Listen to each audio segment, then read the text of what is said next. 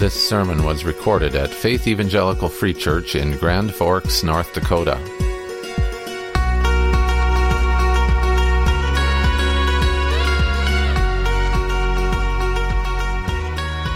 Well, howdy.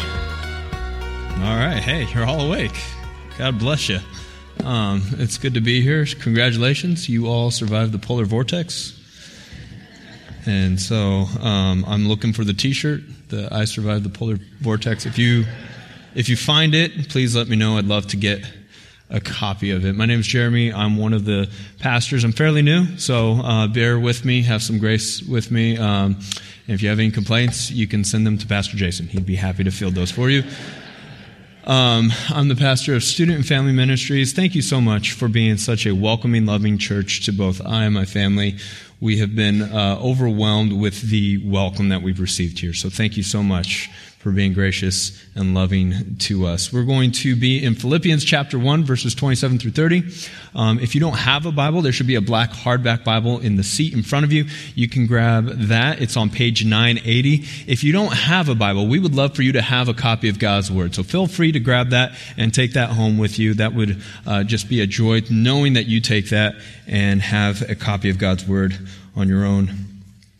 And as you're turning there, our game plan this morning is we're going to read it, we're going to pray it, and then unpack it. And hopefully as we leave here, we'll go out and apply it and live it. So starting in verse 27 again, it's Philippians chapter 1. Paul the apostle writes to the Philippian church, "Only let your manner of life be worthy of the gospel of Christ, so that whether I come and see you or am absent, I may hear of you, that you are standing firm in one spirit, with one mind, striving side by side for the faith of the gospel, and not frightened in anything by your opponents. This is a clear sign to them of their destruction, but of your salvation, and that from God. For it has been granted to you that for the sake of Christ you should not only believe in him, but also suffer for his sake, engaged in the same conflict that you saw I had, and now hear that I still have." Let's pray. God in heaven, it is my desire, and I pray it's our collective desire here this morning, that you would teach us, that you would open up our minds, that we would understand what it means to let a manner of life be worthy of the gospel. Teach us, Lord, what it means to be loud in our witness, and teach us what it means to stand firm in one spirit with one mind, to strive side by side for the faith. Lord, teach us how not to be frightened, or rather challenge us to stand up in boldness when opposition comes our way. Help us to cherish this, Lord, and what your word says. Don't just grant us the means of understanding, Lord, but grant us the open heart to receive it in such a way that we would be convicted to go and live it out in our own lives. We pray this in the name of Jesus Christ. Amen. Well, once upon a time, every good sermon starts out that way, right? Once upon a time. All right, well, once upon a time, there was a frog who lived in the north and wanted to go south for the winter, as the swans did. Being a recent transplant to North Dakota, I sympathize. I understand. Each year, that frog watched the swans fly south while he shivered in the snow and cold. Then he got an idea. He went to the swans and asked to go with them. "You can't fly," the swans replied. Swans being very observant. "Well, I know," the frog said, "but I have a wonderful idea. Let me get a stick, okay?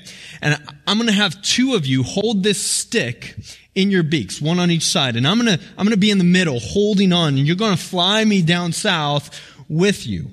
I can hang on into the middle of the stick, and I'll get out of this miserable cold." And so two of his swan buddies agreed to help, and it worked beautifully for many miles. However, as they were flying low over the farmlands of North Carolina, a farmer looked up and saw the frog holding on to the stick. He looked over to his buddy and said, "Look at that! Oh, that's amazing. I wonder whose idea that was." And the frog, quite proud, of his incredible idea, opened his mouth to tell them whose idea this was. And that's when he fell to his death. Wow, the first service got that punchline a little bit better than you guys did. Huh? Like just, boom, ended like that. He went to go tell them whose idea it was, and it led to his demise. The frog, determining his life in the temporary winter cold, was definitively unsatisfied and decided to direct his time, energy, and efforts towards an ideal that ended up not being worth the price. The winter that the frog lived in was not permanent. It obviously had not been a matter of survival. He had been surviving many winters up till this point, so it wasn't that he wasn't able to live through them. This situation was not a matter of that, but it was a matter of chasing after what was perceived to be a better life out there. An idea in his mind that directed his time, energy, and efforts. And that brings me to the question as we get started here this morning. Are you seeking a life that is worth your time, energy, and efforts, or are you chasing after an ideal that's ultimately not worth the price? Are you living a life, as the text is going to ask the question, are you living a life that is worth living? And for clarification, I'm not referring to the inherent value that every single life has. We as Christians would affirm that every life matters. Every life has inherent value and worth. From the womb all the way to the tomb, every single life at every single stage of development has intrinsic worth. That's not what I'm referring to. However, we would also affirm that not every pursuit in life is of equal value. And for example, if I were to tell you that my life as a father was characterized by me sitting on my butt, watching TV, watching ESPN all day and eating tacos, you would say that it's not worth it, that rather I should be getting up off my butt, turning off the TV, put the tacos away, and engage with my children. That's a far more worthy pursuit than my own selfish desires and needs, right? You see what I'm saying here? So there are things in life worth pursuing and things in life that aren't. And that's what I would say is where we're going to make that distinction. And just as the frog pursued a life that was mere fantasy and yet not worth his life, there are many fantasies in life that we can pursue, but none of them are worth it.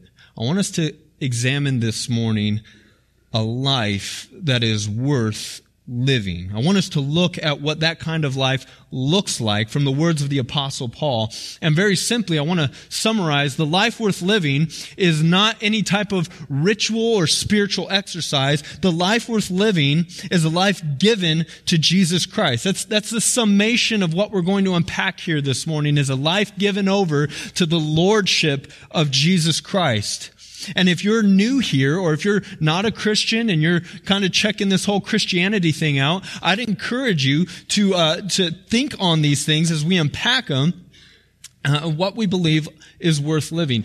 I can tell you both from the testimony of Scripture and just from my short time here on earth, that there are many things demanding our time, energy, and attention. Many things.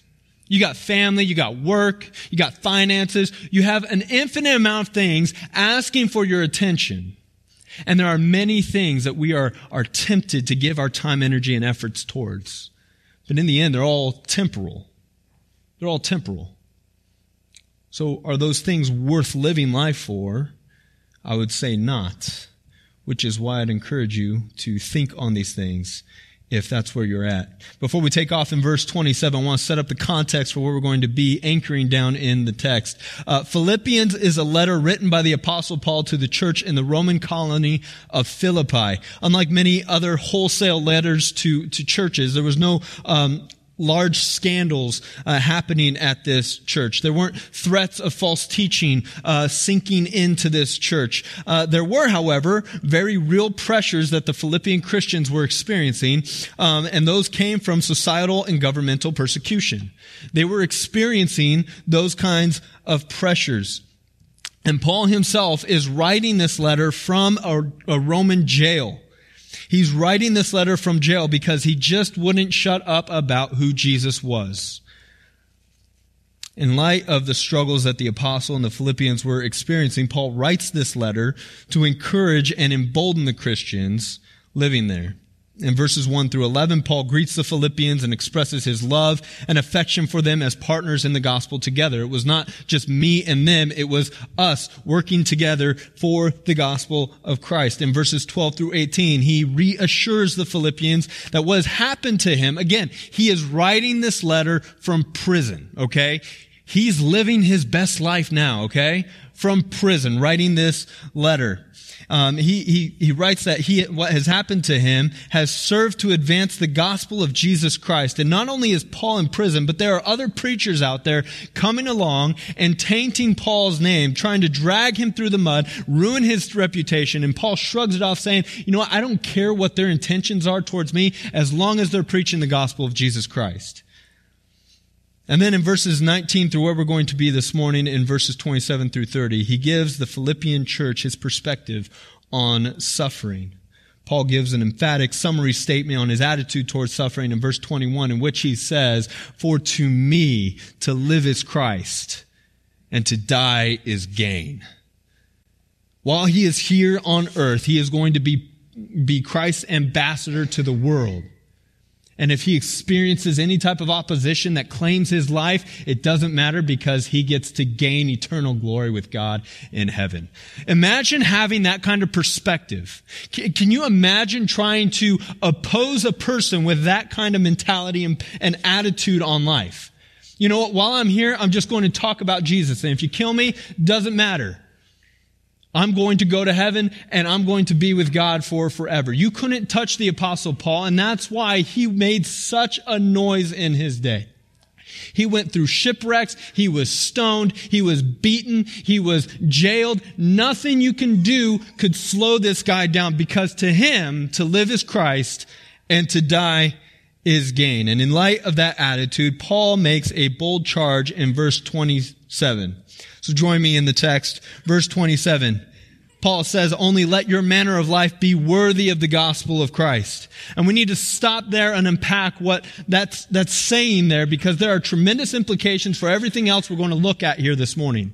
That phrase, "let your manner of life be worthy of the gospel of Christ," if you look at the original languages that the Bible was written in, accurately reads, "live as citizens of the kingdom." Live as citizens of the kingdom of the gospel of Christ. Behave as citizens of the kingdom. And that's the life, I want to argue, is the life worth living. The gospel of Jesus Christ is the means by which the kingdom of God is manifested, and it is an eternal message for an eternal reality that cannot disappear or be taken away. A life lived for this message and for this reality is a life that will make an everlasting difference. If you're here this morning and you are a Christian, I would argue that your primary allegiance is not to the good old US of A. It's not to a political party or any human cause. It's not even primarily to your family. Your allegiance is to the rule and reign of King Jesus. Because King Jesus and his kingdom can never disappear or go away. The Babylonian Empire, it changed over time, and it disappeared. It died.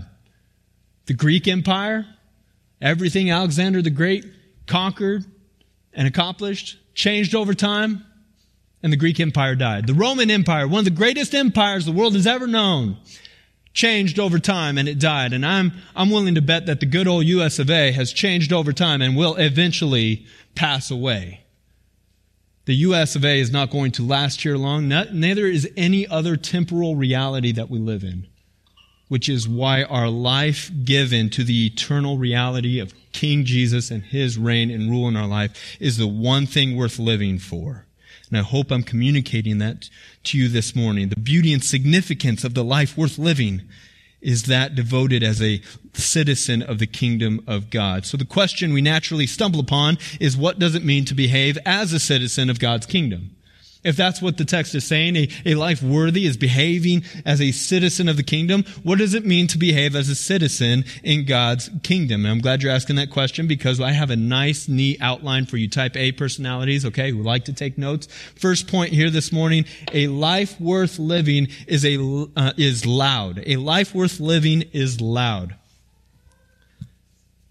Verse 27 says, let your manner of life be worthy of the gospel of Christ, so that whether I come and see you or am absent, I may hear that you are standing firm in one spirit with one mind, striving side by side for faith in the gospel. I want us to back up and see that Paul is saying that I want you to live as citizens of the kingdom so that whether I'm there or whether I'm absent, I may hear of you. Paul has a certainty here that he is going to hear of the Philippians and their conduct and how they're living life if they're living as citizens of the kingdom of God. Their witness is going to be loud. He has so much confidence here.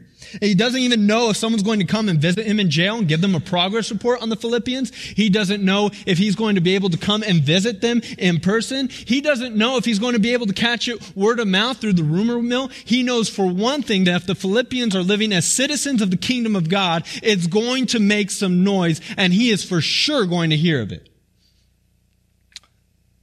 The way they live echoes through their communities, their families, their workplaces.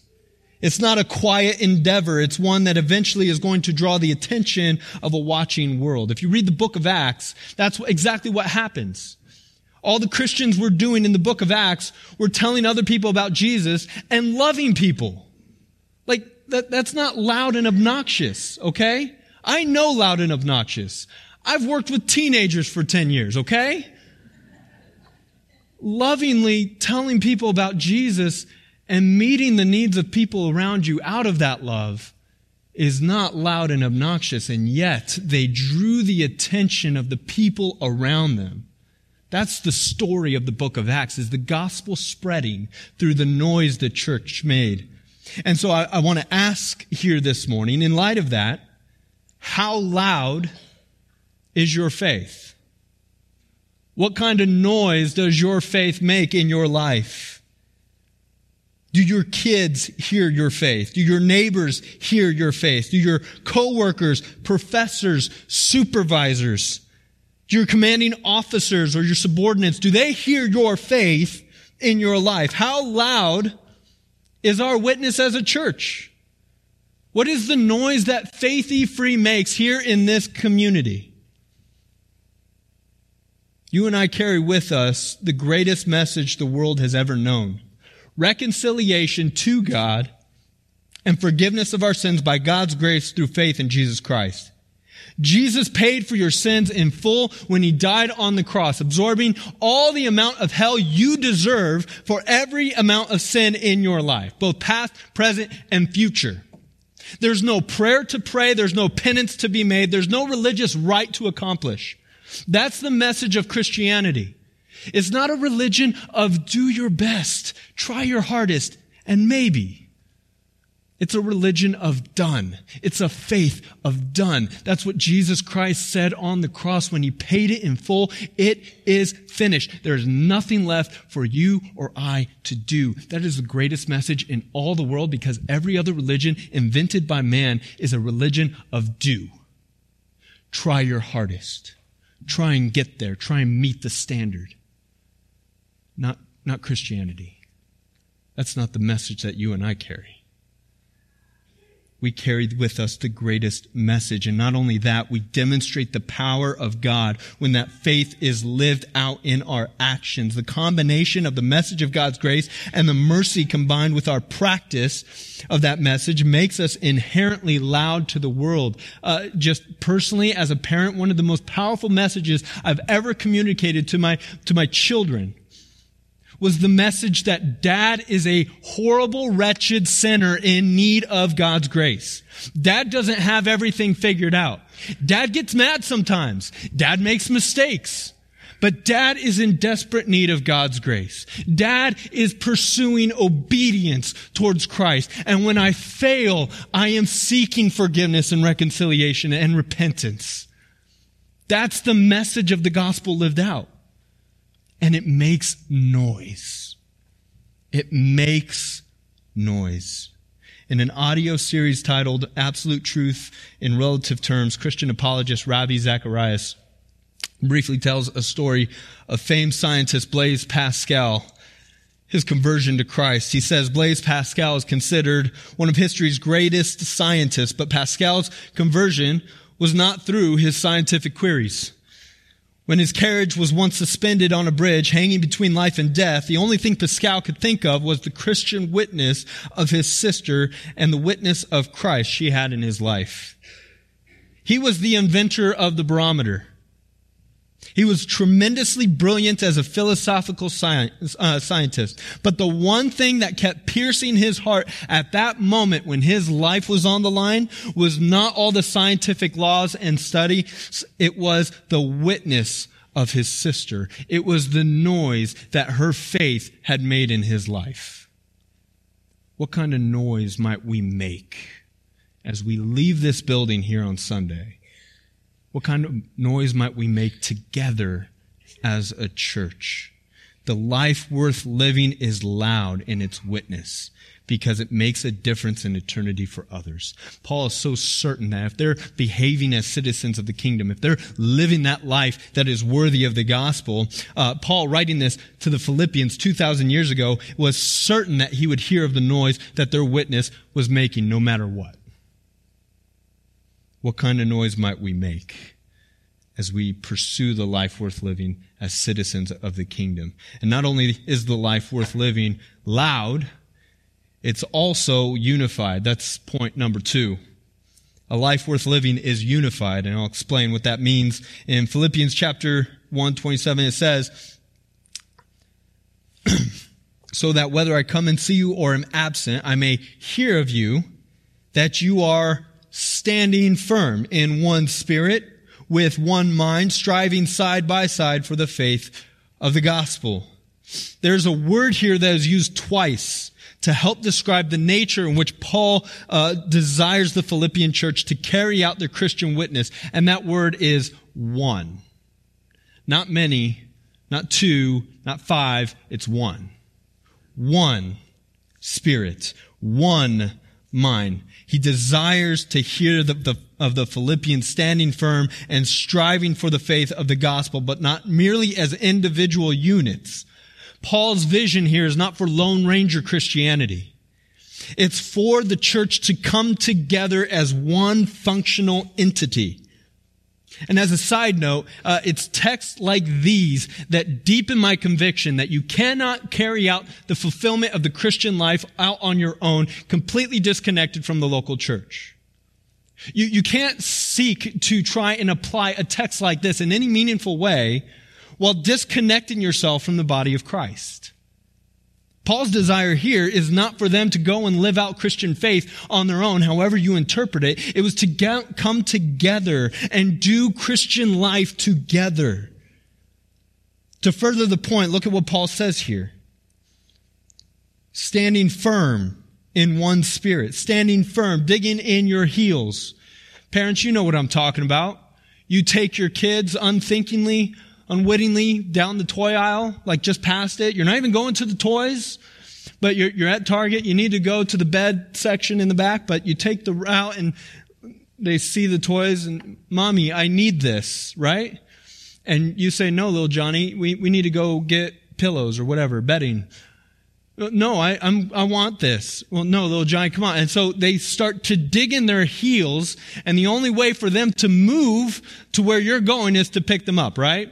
Because they are so entrenched in their thinking and ideology that they're not budging at all, right? All the parents said, amen. Okay, maybe that's not you, but they're standing firm in one spirit. They're digging in their heels, not as defiant toddlers, but as the church, united, not buckling under pressure. Look at the means by which the Philippians are to stand firm. In one spirit is what Paul says. One spirit. And what that's communicating there is to have the same desires, affections, and disposition as one another. It's togetherness. It's having the same goal. It's being united in what we all want and desire and caring for Christ and the things Christ cares about.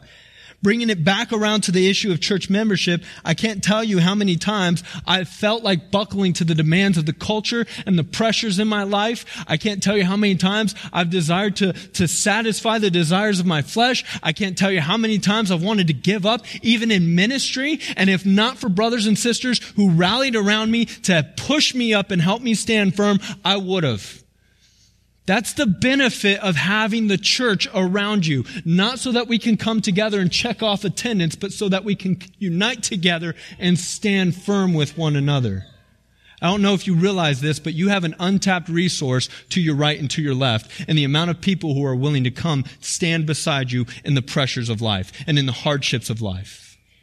There are people here willing to walk with you, to help you stand firm in your faith, who have the same desire and affection as you do to honor Christ and to live for Him. Question is, will you let them come alongside you? Will you let them help you stand firm? Listen to me, the church ought to be the safest place for you to not be okay, for you to bring in your problems, your hardships, your struggles and difficulties. This ought to be the place where other brothers and sisters in Christ will rally around you with the same desires and affections for Jesus and help you stand firm in that faith. The life worth living is unified so that we can stand firm and strive together, work together for the faith of the gospel in Jesus Christ. It's worth living because it's unified and committed to the people of God, and it frees us from the trap of loneliness and isolation and trying to muster up our own efforts to persevere. It's what it means to stand firm and strive together. It's coming alongside one another and standing with one another in Jesus. The life worth living is loud. It's unified to the church, but it's also bold. You know what I love about second service? Is by the time I got to this point in the first service, my time was almost up, but I know nothing's planned afterwards, so I'm going to keep trucking along. Maybe. A life worth living is bold. Life worth living is bold. It's loud, it's unified to the church, and it's bold. Look at verse 28 with me. Paul desires to hear of them living that life worthy of the gospel, behaving as citizens, so that they can be together. But then look at verse 28. Not frightened in anything by your opponents. This is a clear sign to them of their destruction, but of your salvation, and that from God. Not frightened by their opponents. Again, the Philippians and Paul have been experiencing external pressures from both society, culture, and from the government. They've been persecuted. I don't know if you know this, but much of the church for its early life, for the first 300 to 400 years of Christianity, persecution was a commonplace for Christians. In fact, right now, as I speak, a majority of Christians around the world experience persecution at this moment. When they gather together, it's in danger. When you and I gather together, we have no fear of someone barging in, telling us not to preach this message, telling us we can't gather here, or where's your license to meet, or simply burning our church to the ground. But I can assure you that you and I both face opposition in some way or another. If you're loud in your witness, it's going to happen eventually. When I worked for the Department of Veterans Affairs, I remember coming in as a new guy, and as government workers typically, well, sometimes do, we found ourselves having some free time and decided to solve all the world's problems at that point. No offense to government workers. Okay, I was one of you. All right. But it was a slow day. It was at a call center. We didn't have much work at that point, so we all gathered together in a circle. I got drawn in to just kind of hear what they were talking about, and they were talking about all the hot-button cultural issues, right? talking about LGBTQ, women in the military, abortion. I'm not sure what a bunch of old veterans doing, circling up, talking about those issues. Like, usually it's like old war stories, but at that point, it was solving all the world's issues. And I got pulled in just to kind of sit and hear, but then there came a point in that conversation where they turned to me and said, "What do you think, Jeremy? What do you think? What do you think about these issues? What do you think about this issue?" And I had I had a choice at that moment. I could go with the flow. I could dismiss it and say, I don't know. Or I could tell them what I did know as a Christian.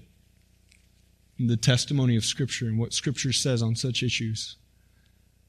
And at that moment, I said, what the heck? I'm the new guy, and I really don't care if people don't like me, so I'm going to just do it. And I began to share with them my convictions as a Christian and what I believe Scripture says on those issues. And some of them, it was very well received. It was, wow, okay, well, I disagree with you, but hey, that's cool. If that's what you believe, not a problem. And those were the people I was able to have continued conversations with, and that was great. But then there were some people that, for whatever reason, I wasn't trying to jam my faith down their throat. I wasn't being obnoxious. Okay? I didn't stand at their desk with the anti-abortion sign. I wasn't picketing their position at all. I just simply shared with as much grace as God gave me at that moment what I believed as a Christian. And what it did for some people at that moment is it flipped a switch. This guy's a Christian. He hates people. He discriminates. And at that moment, I began to realize that there is very real pressure by simply sharing your faith, even in an American workplace. It happens. It's going to happen. Jesus says, if the world hates you, no, it hated me first. It came after Jesus. A master is not greater than his servant. If they persecuted Christ, they're going to come after his followers. That's why the disciples scattered when they came for him. But the reason we ought to have boldness is not because we have some sort of intestinal fortitude that we can muster through somehow. It's because the one thing that matters in life cannot be taken away from you. It can't be taken away from you. It doesn't matter if they come for your life. It doesn't matter if they come for your job. They cannot take away what you have in Jesus Christ. They can't. Psalm 118 verse 6 says, "The Lord is on my side. I will not fear. What can man do to me? If God is in my corner, come at me, because you can't do anything to touch me unless he gives you permission." And again, to live is Christ and to die is gain. Romans chapter 8 verse 35, Paul speaking again to the church in Rome, writes this passage, and this is one of my favorite verses in all the Bible. Verse 35, he says, "Who shall separate us from the love of Christ?" A hypothetical question. Fill in the blank if you'd like. He gives us a few options here. Shall tribulation or distress or persecution or famine or nakedness or danger or sword? Wow, Paul, that's a lot of options. Shall any of these things remove you from the love of God that you have in Christ? I don't know, Paul. You want to answer? Verse 37. No. No. In all these things, in all the hardships you might experience, in all these things, we are more than conquerors through him who loved us. For I am sure that neither death, nor life, nor angels, nor rulers, nor things present, nor things to come, nor powers, nor height, nor depth, nor anything else in all creation will be able to separate us from the love of God in Christ Jesus our Lord. Nothing can come against you. And that is why Paul says, to live a life worth living, to behave as a citizen of the kingdom of God, we ought to be bold. Bold in our witness. Bold in our faith. Not afraid of anything that might come our way. Because the one thing that matters in life cannot be taken away from you. Open Doors Ministry is an international ministry that ministers to the needs of the persecuted church worldwide. And they shared the following true story about a Muslim convert to Christ. There's a gentleman named Bagas, and that was not his real name. It was an alias for the sake of the interview they were conducting. He came to know Jesus in 2014 and was baptized the following year. And looking at the external circumstances of his life, it would be easy to conclude that since following Jesus, his life had not since improved. Before he came to Jesus, he was a trash picker. After following Jesus, he was still a trash picker. Like things did not get infinitely better for him. He kind of remained in the same position as he was. But something changed in Bagas. They asked him, "How did you feel after following Jesus?" And he said, "Very different. I felt happy and restful." And that kind of seems like just like a really petty answer, but look at this. Bagas then began quietly mentioning that he was a house church leader of 15 former Muslims in his village. The journalist also discovered that Bagas's life was far from untroubled as a follower of Christ. A villager had seen Bagas sharing his story of Jesus with a neighbor and reported him to the village authorities.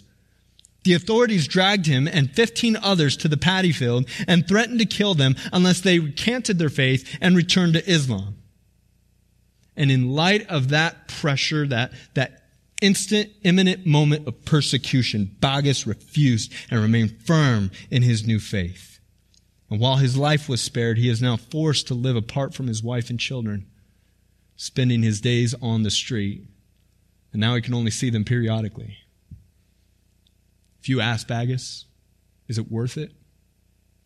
Absolutely. I never regretted my decision to follow Jesus, he said without a hint of doubt. I'm following him wholeheartedly. And that's a man who lives a life in a country where Christianity is essentially outlawed. You and I live in a country where we get to celebrate our faith, we get to live out our faith, we get to proclaim our faith. My question to you is, what's the worst that could happen? A life worth living is not a life lived in fear that people will find out you follow Jesus, that people will find out that you love them, you care about their eternal salvation. A life worth living is not cowered in the corner. It is living boldly for the sake of Jesus Christ. My prayer here this morning is that we would also see as we close that this life is worth it. This life is worth it. Look at verses 29 through 30 as we close. For it has been granted to you